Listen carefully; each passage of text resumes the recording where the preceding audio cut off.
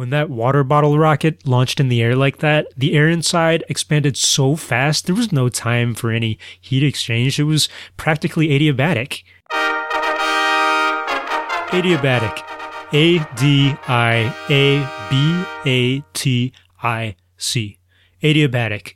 Adiabatic is usually an adjective that you hear in thermodynamics classes or physics or chemistry classes because it describes a system or a phenomenon where heat neither enters nor leaves the system. And they use the word in those classes because it always comes up in the context of this idealistic, removed from reality situation where, like, assume that this coffee is sitting in a styrofoam cup and we're pouring sugar into it. Assume that it's adiabatic. No heat is entering or leaving that coffee. And we know in reality, yeah, there's probably some heat leaving through that styrofoam container into the table. Probably some heat is leaving through the air. But you know what? We're going to fudge the numbers because we want to do some math and some analysis, and we're engineers and we're practical and we're not going to overthink this. And we're going to say it's adiabatic. We can do some calculations. We can see how much the coffee cools due to the dissolution of the sugar or whatever it is that's going on in there.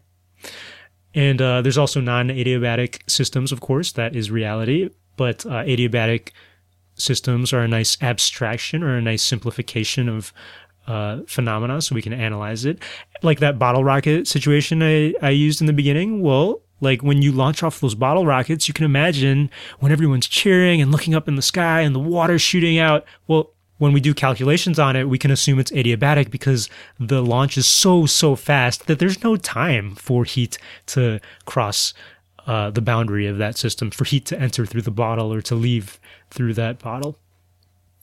So yeah, that's a big old fancy way of saying that adiabatic systems are closed off to the outside world and heat doesn't come in, doesn't come out. And that is the word of the day, adiabatic. I'm Pius Wong. I'm an engineer who has a consulting education company called Pios Labs, and it's also a studio that produces this podcast and the K-12 Engineering Education Podcast. Thanks for listening. If you'd like to support Pios Labs and myself, please do at www.patreon.com/Pios Labs, Pioslabs.